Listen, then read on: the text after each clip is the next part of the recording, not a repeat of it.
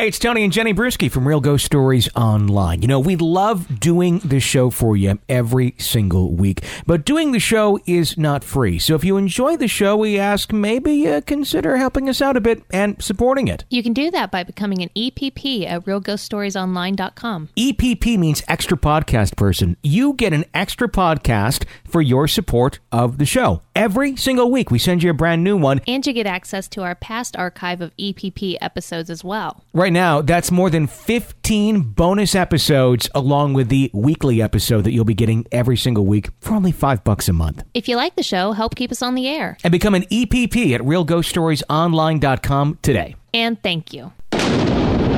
Welcome to Real Ghost Stories Online. Call in your real ghost story now at 855-853-4802 or write in at realghoststoriesonline.com. You're about to enter the world of the unknown and quite possibly the undead. This is Real Ghost Stories Online. Tonight on an emergency trek through a blizzard, a peculiar stranger guides a young boy to safety. But was this the ghost of someone who had not yet lived?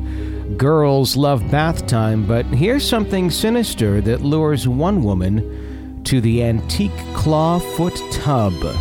One couple brings home much more than just a souvenir from their trip to New Orleans, and an acquaintance makes a surprise visit to a family, yet a phone call reveals he is still hours away. Those stories, your calls, and more tonight on Real Ghost Stories Online. Tony and Jenny Brewski joining you once again. Hello. Looks like some interesting stories this evening. Yes, the first one's hard to explain. You just have to hear it to get it. Okay. I don't know what... The ghost of somebody who may not have lived yet. Oh, yes. That's interesting. Okay, that could be really peculiar. I'm kind of allured into the clawfoot bathtubs because those scare me. They scare you. They've always just been creepy. I don't know. They're neat. I've never actually been in one. I've always thought it'd be cool to have a bathroom with one in. But they're, I've never been in a practical situation where you could fit one because they really do kind of require a lot of open space. Yeah, they do. No, I've never been in one either. But they look neat, but they also do look kind of creepy. They look like I don't know if it's Ghostbusters that I'm going back to, but it looks like something that's going to kind of open up its arms and eat you while you're in the tub. Oh. That's kind of the nightmare I have about it. That sounds relaxing. Maybe it's just me. Yeah, that's a great vision to have when you're trying to relax in a bathtub, that the tub may eat you. Yes. As pink slime oozes out. If you like the show, be sure to tell a friend about it. Be sure to share a link on Facebook or Twitter. Of course, your support is what helps us stay alive and grow the show. 855-853-4802 is our phone number, as you know. I'm going to kick off the show today here with a letter. This comes into us from Donna. Donna says, "Hi, Tony and Jenny. Love your show. I have a few stories I'd love to share with you. I'll start with just one of my stories for now. Since listening to your podcast, I find myself having more discussions with others about the paranormal, which is one of my favorite topics. Not too long ago, I went along with my mom to visit my grandmother in a nursing home. My mom is very open-minded, and we sometimes go on for hours about the paranormal. I knew Grammy was very religious and somewhat close-minded about it, but decided on a whim to ask her if she'd had any experiences. She's still very clear-minded and not one to tell tales. I'll try to relate the story as accurately as possible from her perspective. Did you ever hear the story about my father's long journey in the snow?" she asked me. I remembered a bit about it, but not much. It was probably told to me by my great-grandpa himself years ago. "Please refresh my memory, Grammy," I responded. "Well," she began, "it was in the year 1912. My father was about 10 at the time, living in a small cabin in the backwoods of Maine with his parents and 5 siblings. He told me how he remembered helping his mother take in the clothes from the line with the wind whipping through them and flurries swirling in the cool fall air. His mother seemed unwell to him, so he told her to go in the house and get warm and he'd finish. Following behind her not too long after, he found her passed out on the floor with the little ones around her trying to wake her. She awoke and went to her bed immediately to nap, which was not like her. My father's dad was away for work, and the kids, all under the age of 10, were miles away from civilization. That night and into the next night, everyone except for my father became ill. They were all coughing and feverish. My grandmother took my young father aside and told him that he had to go on an important journey. He had to walk to town, which was more than 15 miles away, and get a doctor. My father felt scared, but like he had to be the man. He told his family goodbye, dressed as warmly as possible, and headed out on the somewhat straight road to town. Only a few hours into his trek, it began to snow. The snow turned into blizzard conditions, and he could barely see a foot in front of him. He kept on slowly, feeling the tips of his toes and fingers numbing. He wanted to cry, believing he wouldn't make it, but it was too cold to cry. Running on empty, he sat down on a log to try to find the strength to keep going. He really had no idea how long he'd been walking or how long he had left. When through the blur of the snowflakes he saw something coming his way, he wasn't sure if he should feel relieved or scared by the approaching stranger. Once the stranger got closer, he felt a warm, peaceful feeling come over him. The stranger said, "Hi, young man. Have you seen a yellow dog by any chance?" "No," my father answered, a bit perplexed. "Where did this man come from?" "Maybe you could help me find him," the man said, and introduced himself as Adam. Adam was as my young father described, was very handsome and in his 20s, maybe, but he noticed the clothes he was wearing were very odd. At that time, he didn't recognize the clothes Adam wore until years later in life. He then realized the clothes were of a pilot with a hat with fur and flaps and a bomber jacket. At that time, he thought, how could he must be being not warmly dressed, but Adam seemed fine. My father said Adam beamed with joy and walked with him until reaching the small town. They talked and laughed, and as soon as they saw the town, the dog appeared from seemingly nowhere. Adam was laughing with excitement, and my father realized what should have taken him hours seemed more like minutes. He told Adam how wonderful it was that he found his dog, and Adam replied that he was likewise happy that my father would be safe. Then, in an instant, my father says he disappeared. The snow was letting up, and he could see much further than before, but he was nowhere to be seen. Making his way to town and finally a doctor, he was given a bed and slept for what seemed like forever. Unfortunately, my father's mother and siblings all died from influenza because no one could get out to them due to the blizzard for days. My grandmother ended the story there. My great-grandfather survived, therefore I exist, and he went on to have a happy life into his 90s. He married and had a boy and 2 girls. They named their son Adam. My uncle Adam became a pilot against his parents' will. He was extremely handsome and often wore the bomber attire in old photos I've seen. Uncle Adam died in 1941 at just 21 in a solo plane crash. I've always been drawn to his photos and feel like there was something very special about him. Was he an angel? Could the stranger, Adam, and Uncle Adam have been the same person? I may never know. I hope one day I'll meet him, and he'll teach me how to fly. Donna. Okay, so the question that we'll never find the answer out to, but I know everybody's wondering, is can ghosts go back in time? Kind of a Back to the Future type trek for a ghost. Where, I mean, this kind of goes full circle. I'm sure that the grandfather named his son Adam because of this experience, but sure. Could this have been like a cycle, and that actually was the ghost of his future son that went back in time to help him through the blizzard? Or did Adam discover time travel with his airplane at the age of 21 and wanted to go back in time because he knew to stop the loop of people disappearing, just like on Back to the Future, people falling out of pictures. He knew he had to go back to correct something, and that was getting his grandfather to survive, and in doing so, he died in the plane crash. That's a bit much. It's pretty far to go to have anything on this show be called out as a bit much, and I think that would qualify as a bit much. It's kind of like Back to the Future, though, because, I mean, if you really follow back... It's funny, because I'm watching Back to the Future now as an adult, and I'm catching so many things that I didn't catch when I was a kid. I'm like, oh, they do that for this, and they have to do that to do that. That's why this is happening. And things I just did not realize as Sure. a child. And there's a lot of those weird loops in there where somebody has to go back for a certain time.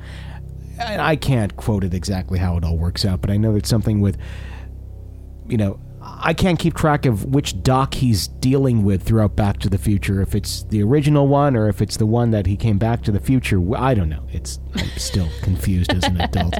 But anyway, I'm trying to say it's kind of like that, maybe. Yeah, it is. I don't know. It's a neat story. It is, and it does beg the question of can ghosts time travel? Because I think that's probably the more logical for an illogical situation answer than anything else than my Back to the Future screwed up loop. Someone is going to explain this in like a 10-paragraph form now on our message board of how Back to the Future logistically works. And you probably should sit there and read it so that you will. This 30-year-old movie understood. Because I'm still not quite understanding it. Yeah. If you want more ghost stories, become an EPP. That's an extra podcast person. Get the bonus episode every single week. Right now, we're up to 21 bonus episodes that you get right when you sign up. The email goes right out to you automatically. And then, of course, you're on the list every single week. We send you out a brand new episode. So please consider supporting the show. It's only $5 a month. Keeps us going. Casey writes in, I've had several experiences over my lifetime. The most significant one happened when I was in high school. Grew up in Georgetown, South Carolina, which is a very old and haunted town. I had a friend who lived on an old plantation house out in the country in a swamp. She had told me many times that her house was haunted. They had only one room that was occupied in the upstairs, which used to be her little sister's, but she complained about a little girl that would sing and keep her up late at night. So she switched rooms with her. I did not believe her and thought she was just poking fun. Her boyfriend had stayed one weekend and said that he woke up to it all. She was standing next to the bed staring at him. She convinced me to stay the night one weekend so that we could have a seance and that she could prove it to me. It started earlier that day when she wanted to show me a strange tree out in the swamp, so we both put on our high rubber boots and walked through the swamp to this old tree that had carvings of pentagrams and things which she probably did herself. Is that such a good idea to put on large boots and wander through a swamp? Ever? Down there? Unless you really, really know what you're doing, I wouldn't recommend it. There's a lot of, like, gators and stuff, isn't there? It's one thing to, like, wander through a swamp up north. It's like beavers are the worst that you're going to see. Yeah, I don't know how far north alligators are. Are they just like in the Gulf regions? Do they go up a little bit further? I don't know. I don't honestly know. You just said you don't know, then I keep asking the question because suddenly you're going to know the answer if I ask it again. Yes. I don't know. Interesting. She said that this tree was haunted by an old slave woman who used to work on the plantation. She asked me to put my hand on the tree, and she started to chant weird things. The wind started blowing very hard around us. Her dogs had come out into the swamp with us, and I noticed that they immediately got scared and ran off. I took my hand off the tree and told her that I had had enough and wanted to go back. She asked me if I had heard the woman's voice, and I told her no. I wanted to go, so we left. That night we were asleep in her room. The dogs, who were not allowed upstairs, were crying and howling at the door, which woke me up. Then I heard singing, which sounded like a little girl. I turned over to my friend and tried to wake her, but she would not, so I covered my head and began to cry until morning, when I left as soon as I could and never went back. I came home and told my mother about it, and she was so upset that she took me to see our preacher, who believed that I had been near a demon. I was never allowed to see that friend again. I don't think I'd let my child go play over at another house where they go out into the swamp and look at pentagrams on random trees. But do you think the parents really knew?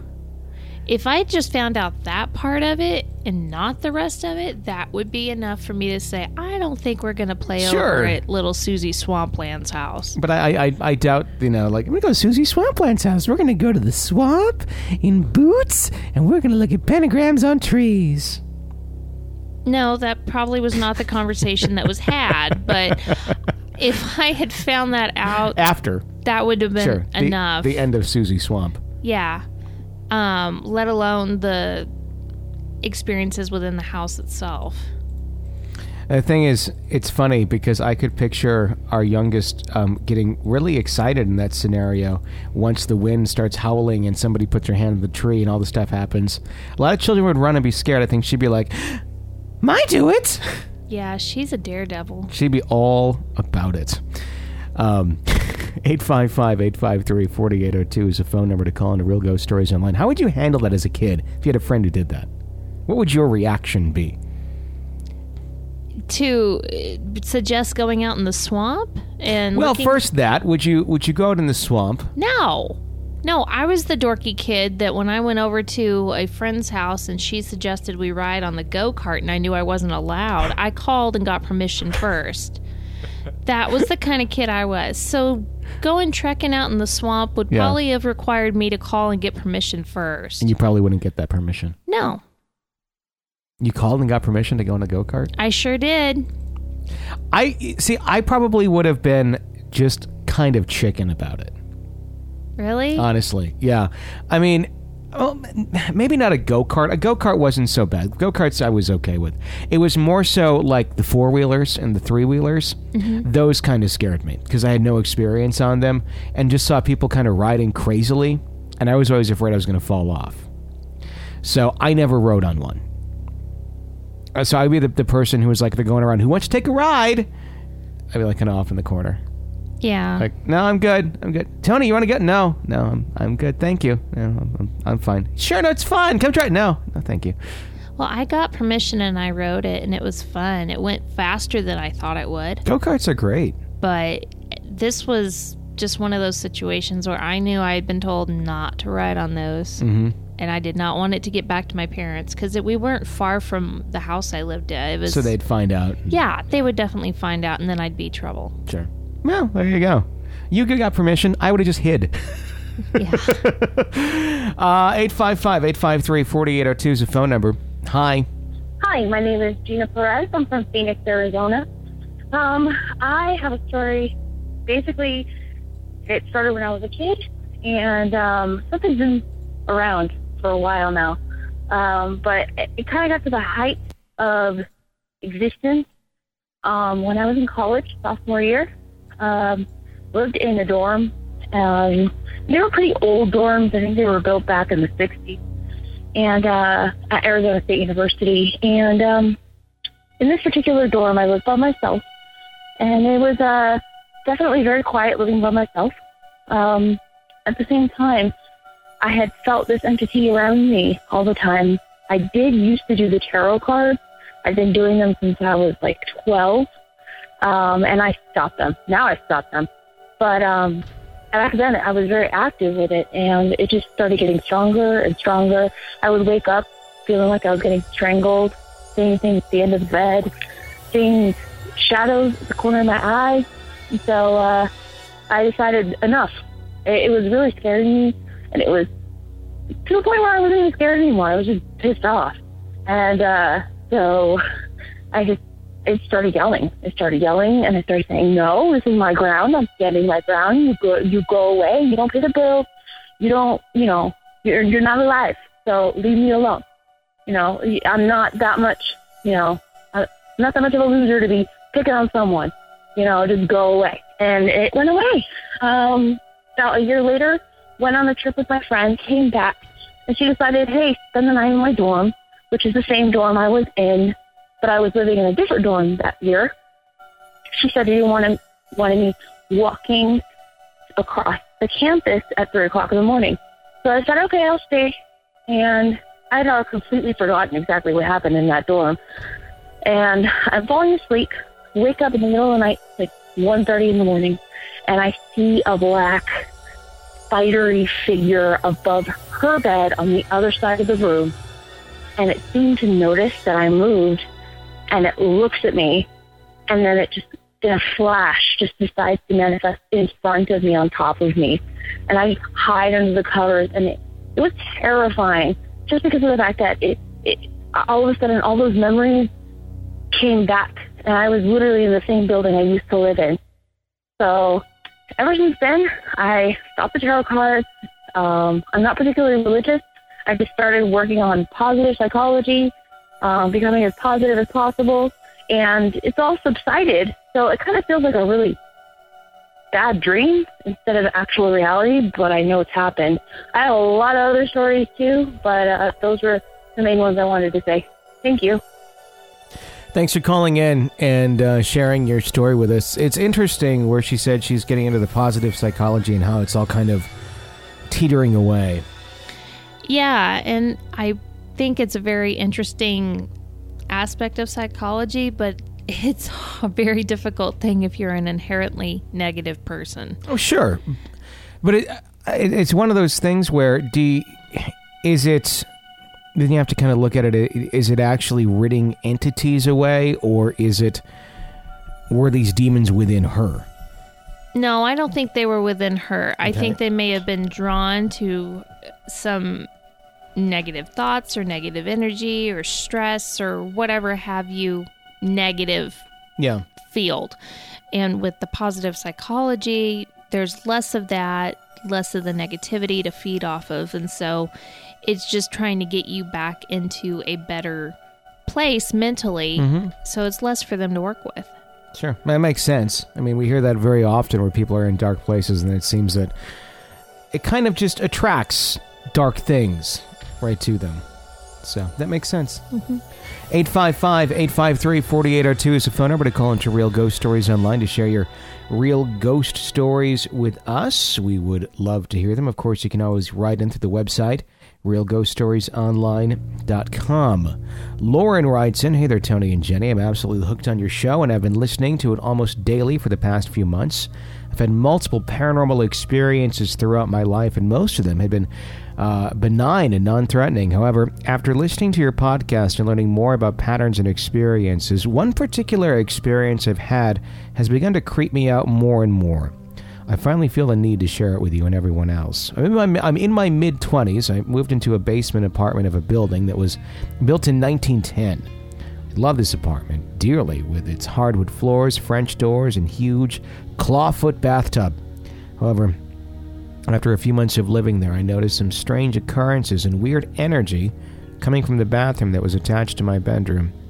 I've always had a habit of taking a nightly bath before going to bed to help myself relax and unwind from the day, but for some reason, whenever I took a bath in that clawfoot tub, I never could fully relax and sometimes felt as if something was behind me while I bathed. I felt simultaneously drawn into staying in the tub longer than usual and also wanting to just get out of it. It seemed like the more often I took a bath, the longer I would end up staying in it. I even found myself taking multiple baths on the weekends out of what I thought was boredom and just became more restless because of it. I had a very sweet little black cat named Poe at the time, and although he was a bit shy at times, he was generally very relaxed around the house. The only exception was when he used to use his litter box during the night, which was in the bathroom. Without fail, almost every night he would come shooting out of the bathroom at terrifying full speed as soon as he finished using the box, as if something was chasing after him. He wouldn't stop running till he had cleared my bedroom and ran into the living room. The strange thing is, he never did this during the daytime and only did it at night. After living there for about a year, I started to fall into a depressive and dark state of mind and began drinking excessively. I think I did it to escape from my own darkness and confused self, but only fell deeper into it. I even got into a bad habit of taking a bath after drinking fairly heavily. I was very fortunate to have never fallen asleep while in the tub. Things progressively got worse. The energy in the bathroom got heavier, and I was drawn into a darker state until one night I had a very strange dream, or rather, what I think was a dream, but might have been some strange state of wakefulness. I usually left the bathroom door open a crack so Poe could use the litter box at night and get out without me having to get out of bed to let him in the bathroom. During this dream, the bathroom door was open about 7 inches, just enough to let the cat through. Out of the corner of my eye, near the middle of the door crack, I saw 2 dark hands with abnormally long fingers reach along the side of the door frame and grasp onto it as if getting ready to pull whatever creature it was attached to out into my bedroom. I don't know how I could actually see it since the room and bathroom were completely dark, but somehow the hands were darker than anything else. At first I was terrified, but then somehow I knew if I forbid it from leaving the bathroom, it would not be able to come out. I slowly sat up and turned my legs towards the side of my bed and stared at the hands. I'm not a religious person, but I do believe in the power of spiritual light and positive energy. I knew that somehow I was stronger than this creature. In my mind, I told it clearly and strongly that it was not allowed to leave the bathroom and that it must leave immediately. I could feel so much powerful energy radiating out of my chest as if my own spirit or light was pushing it away and forcing it to stay where it was. It was an incredible feeling. Eventually, hesitantly, the hand slowly crept back into the darkness of the bathroom, and I lay back down, only to wake from the dream, if that's what it truly was. A few moments later, I didn't have any more dreams or dark feelings coming from the bathroom after that, but have an idea of where the energy or entity may have transferred itself to afterwards, which makes me very sad. I can write again more if you'd like. Thank you for all that you do, and thanks for reading my story. Where did it go? Yeah, that's what I want to know. The cat? I don't know. Poe started walking around the house shortly thereafter, scaring the dogs and biting their legs. That's not how the story goes. I'm trying to be the possessed Poe. I don't know that it possesses Poe, but I would like to know the rest of the story. But I wonder, with a building with that much history and the negativity surrounding that bathroom, specifically that tub, if maybe somebody died in that tub. Could be. Or someone was murdered in the tub. I'm thinking there was alcohol in play.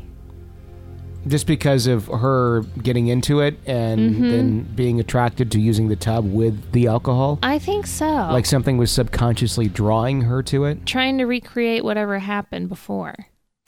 That could be. So, not that that makes you feel any better. I don't know if you're still in that apartment, but maybe try and avoid the clawfoot tub. Everyone loves their first haunted apartment. So many fond memories. I love my first haunted apartment, too. Yeah. It was a good time. Did you have any hauntings in your first apartment? No. No ghosts? Nothing? No, and I don't remember there ever being anything on the land. The apartments were fairly new, but I grew up in the area, and I don't remember anything having been there to have caused a haunting or knew of anything that had been there before. You just had the Indian couple upstairs that made a shitload of curry. Oh, my apartment always smelled awesome because of that. Yes. Yeah. Well, I remember you were like, when I first met you there, you were really opposed to the curry smell because I think you were over it because it was every day of the week, which I can understand. I mean, curry's it's a good smell, but in doses. I'd been there a year and 2 or 3 times a week. And it was really a heavy smell. I mean, you could smell it all through my apartment as if I'd been cooking it. Yeah. And at first, I really liked it, but then I kind of got tired of it, you know? Get tired of anything. I remember it was a creepy experience the first time I did come to your apartment because Google Maps or whatever, I think I used MapQuest back at that time. I think it was before Google Maps were really it. Remember MapQuest? That was the Yahoo I do remember Maps that. where you click on. I was still using Yahoo at the time too, and I probably should have been to Google by that point in my life, but I was still Yahooing. Anyhow, it sent me to. It was like a neighborhood behind your apartments, and it was like an all gravel road, and there were no houses until like way back there, and there's just this one house at the end of the gravel road with like a dim light on in the window. And I remember calling you going, is this a place? Are you like in the woods or something?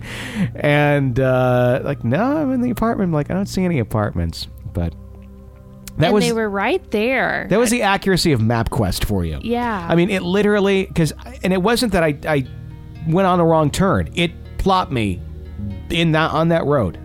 Way back there. So... yes, and then it was one of those things that eventually just pushed me to start using Google. The evil Google. There you go, 855-853-4802. That's our phone number here at Real Ghost Stories Online. If you haven't already done so, please subscribe, whatever platform it is you're listening to us on.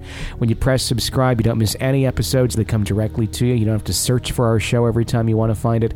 Just subscribe. It helps us grow, and you get the shows right at you. Tim writes in, hey guys, I hope this email finds you well and in good spirits. I'm the guy who usually sends you stories about the haunted factory.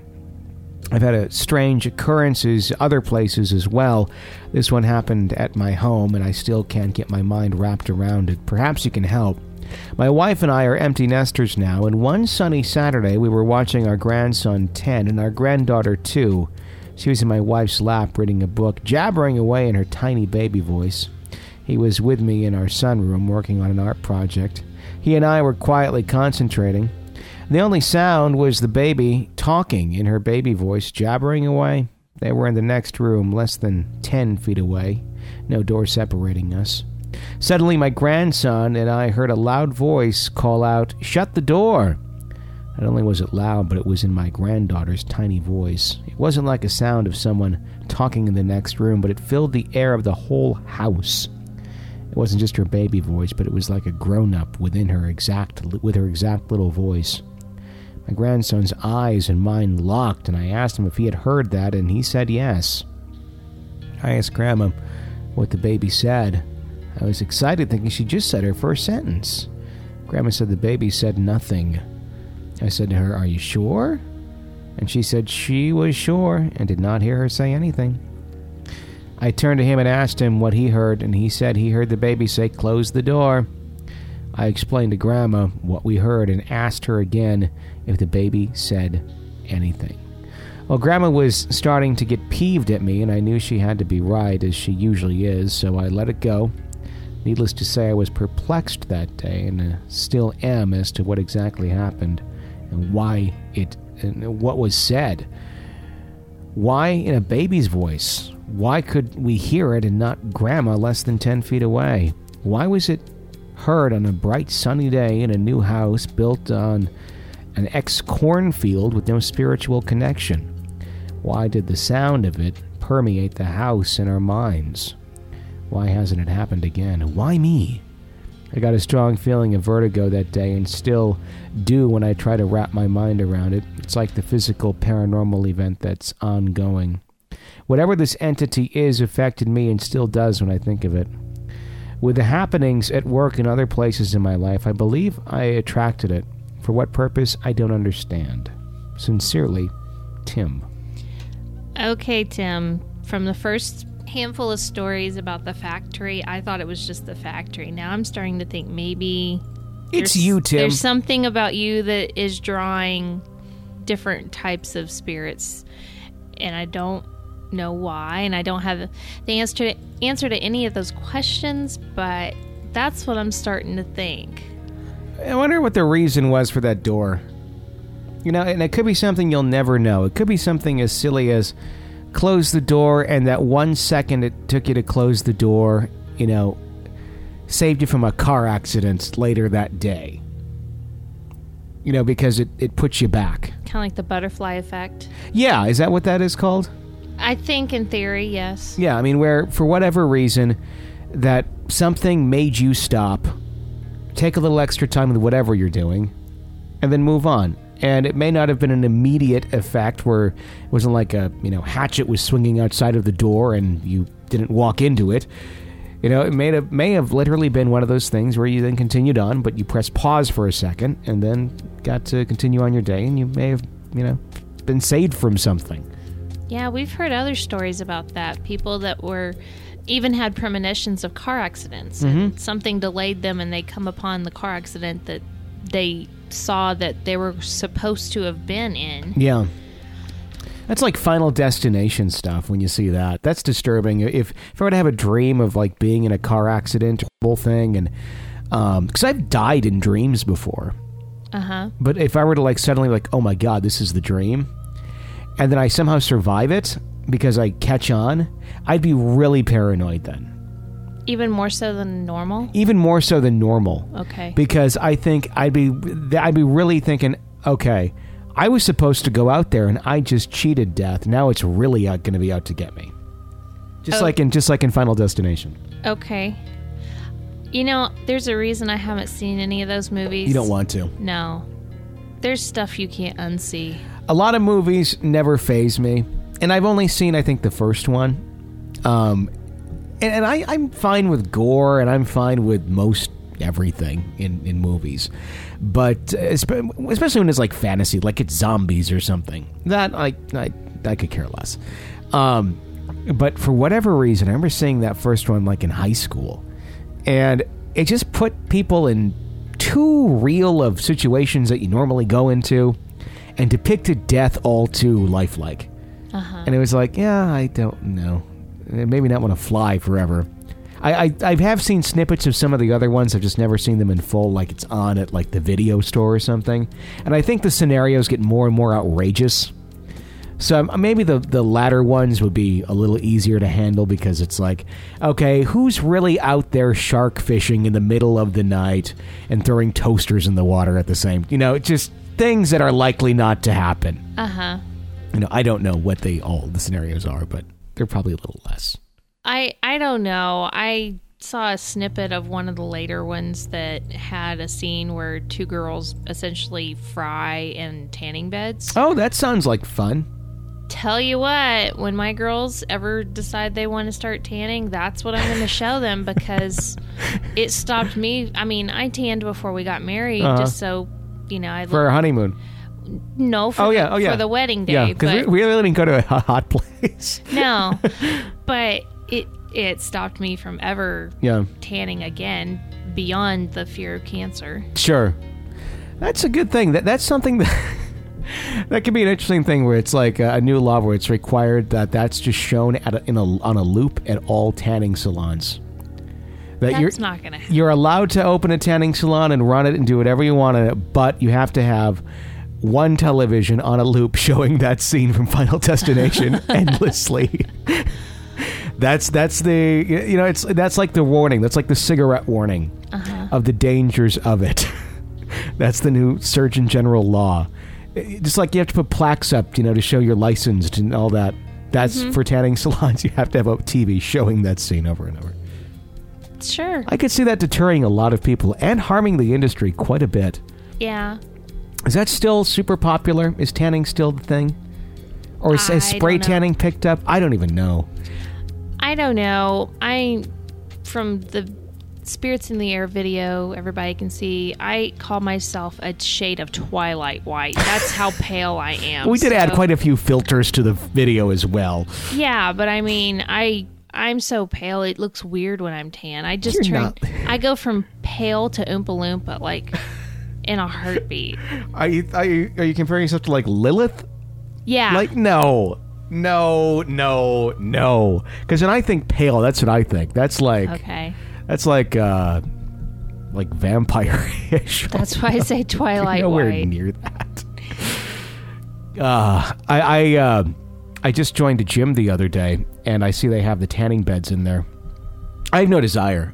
No. Number one, I feel silly. I think I'd feel silly. And how would I tan? Would my hair, like, I'd be like I'd have shadows on me. I think so. It would look really, really bizarre. Yeah. It'd be a great Halloween. That would be weird. Y'all just learn too much. 855-853-4802 is our phone number here at Real Ghost Stories Online. We just played a call, correct? Was that the last thing we did? Did we just play a call? We read a story. Okay, we go to the call now.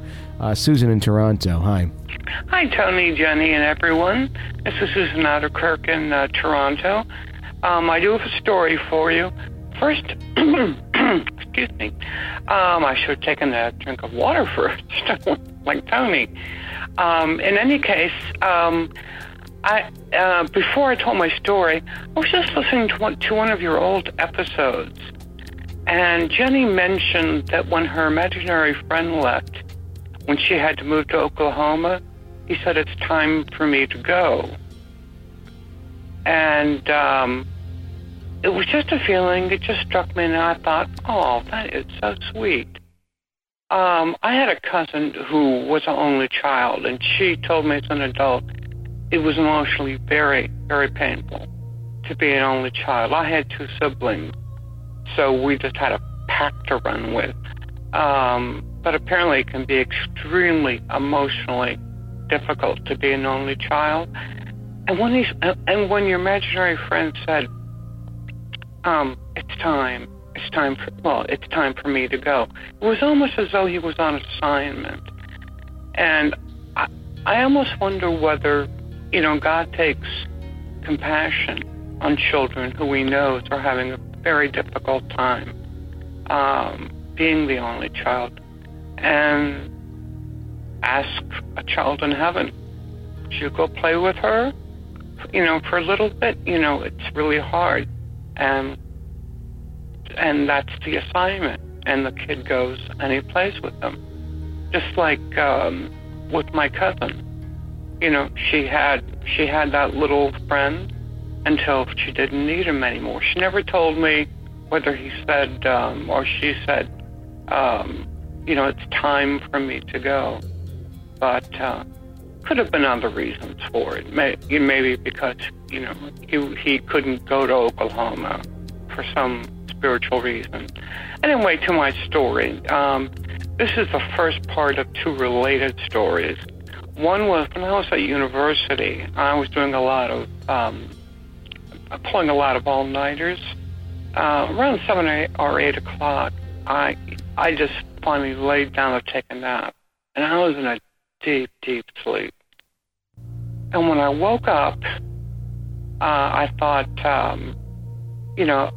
went out into the hallway, and all my friends came down the hall. Oh, Karen. Yeah, oh, my goodness.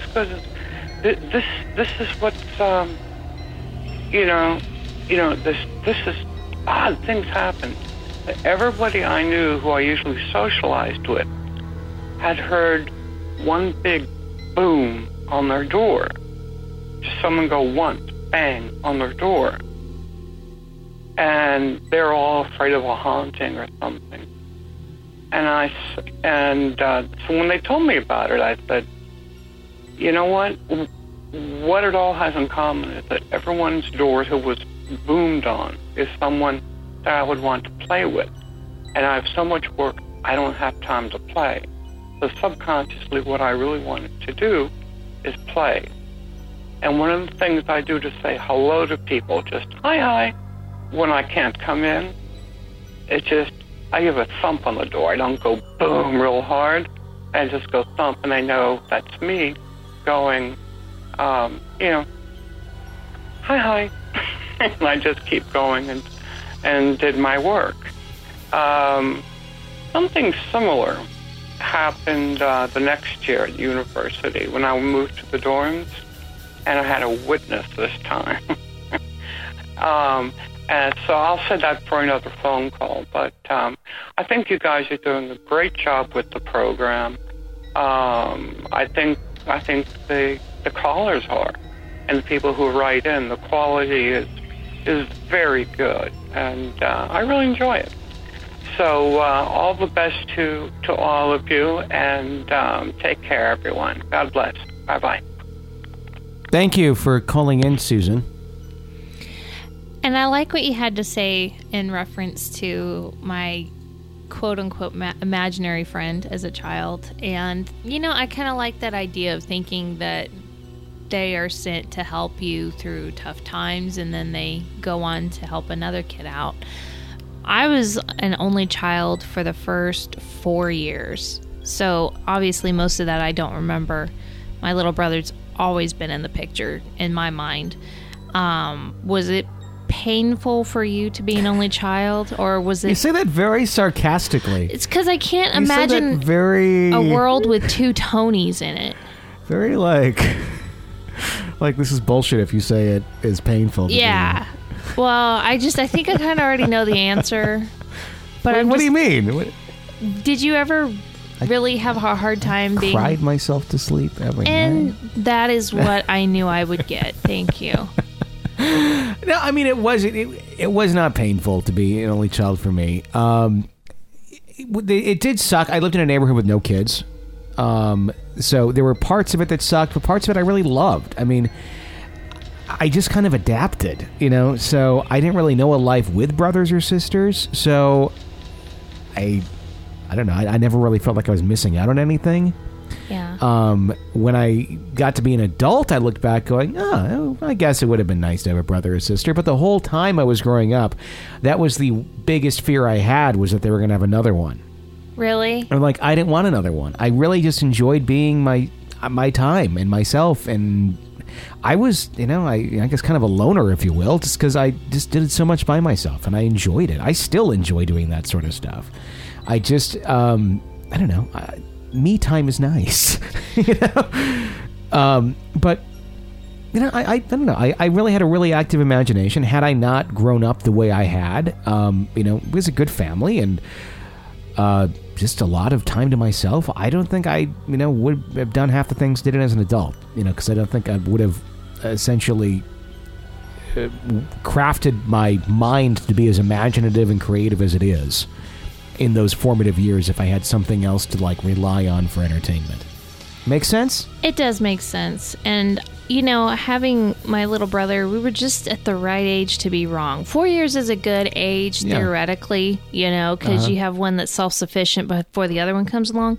But one being a girl, one being a boy, we fought all the time until we were adults. And then we stopped fighting. But the thing about it is, nobody else understands what your childhood was like quite like a sibling. Sure. Because even your parents have a different point of view of what your childhood was like raising you than what it was growing up. Oh, there's countless times where I'm trying to recount something. No, it happened like this. No, pretty sure it happened like this.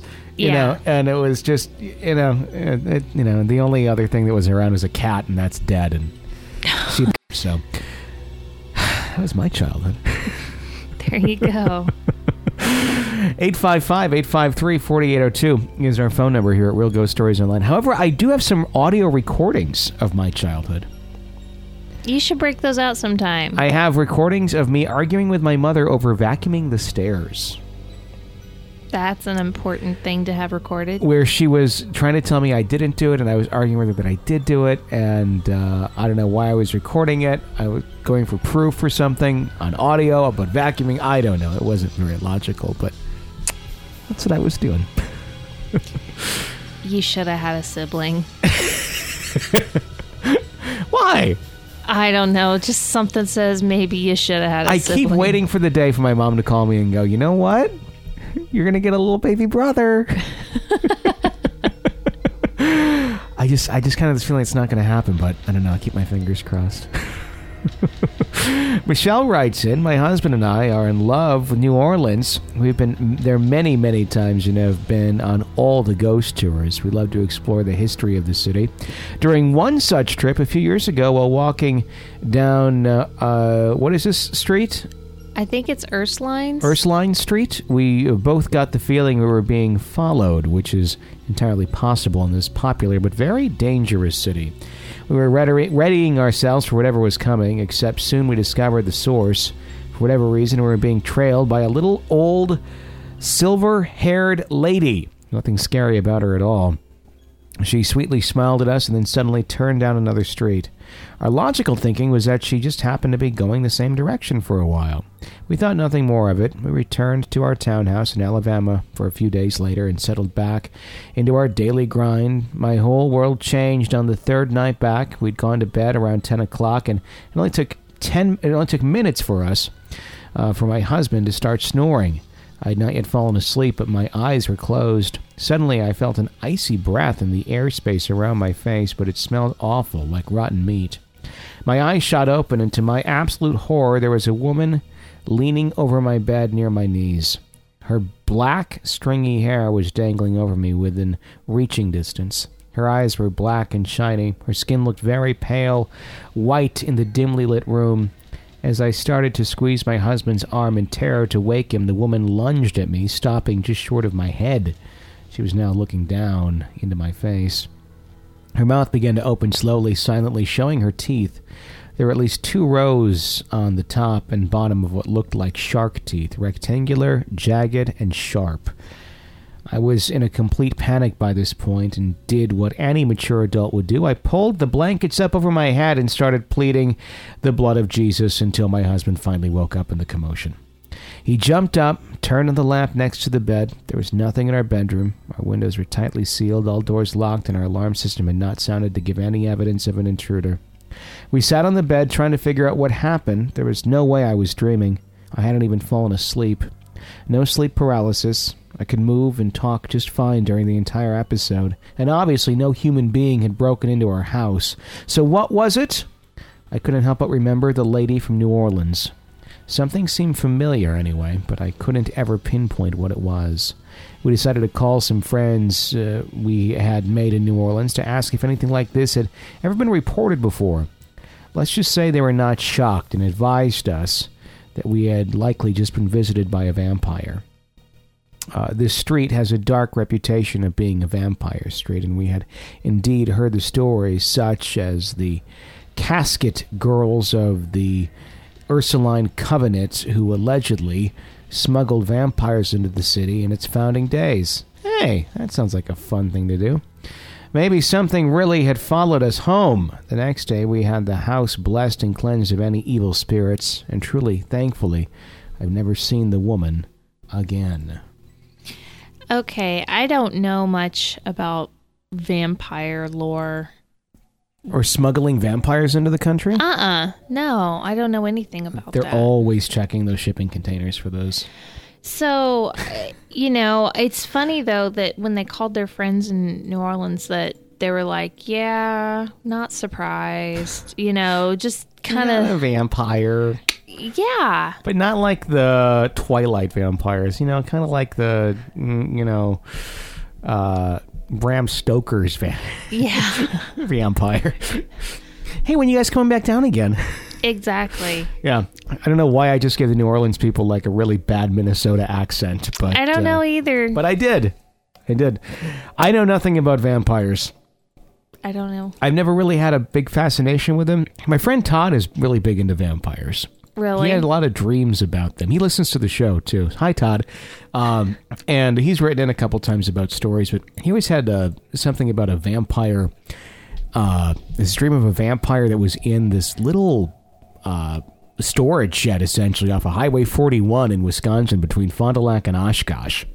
And every time I drive down Highway 41 and see that shed to this day, I think of the vampire story that he told me. It was like a reoccurring... type dream. Remember he told me he told me that story one night we were driving back from that weird ass thing the wedding that reception? We had to DJ, yeah, in God knows where it felt like we were back in time. Okay. And the whole way home we were just sharing ghost stories because that was kind of what we were thinking.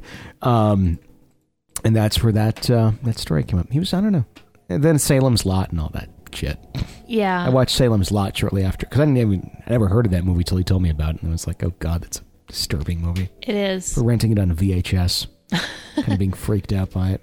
Sammy writes in, the more I listen to your show, the more I remember the things, stories that we encounter at my grandparents' property. Again, I only take into account the encounters that had multiple witnesses.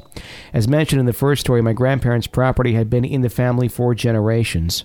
There were many theories on why there was so much paranormal activity, but the most accepted that it was on Native American soil. It actually isn't too far from the location that inspired the movie A Haunting in Connecticut 2, Ghosts of Georgia.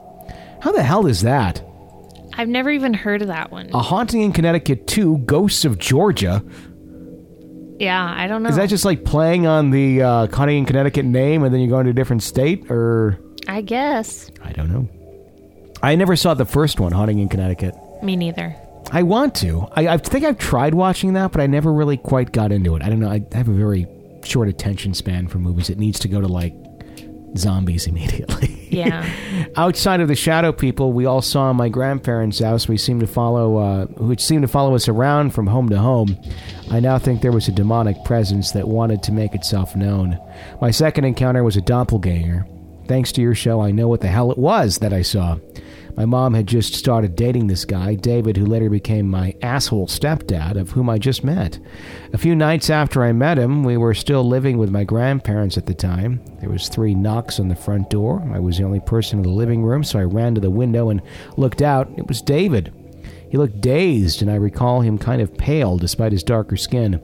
I didn't know him too well, so I ran to let my mom know that he was outside. When I told her, she became puzzled and walked to the door quickly. No one was there. The dogs in the yard were barking and reacting to something we couldn't see.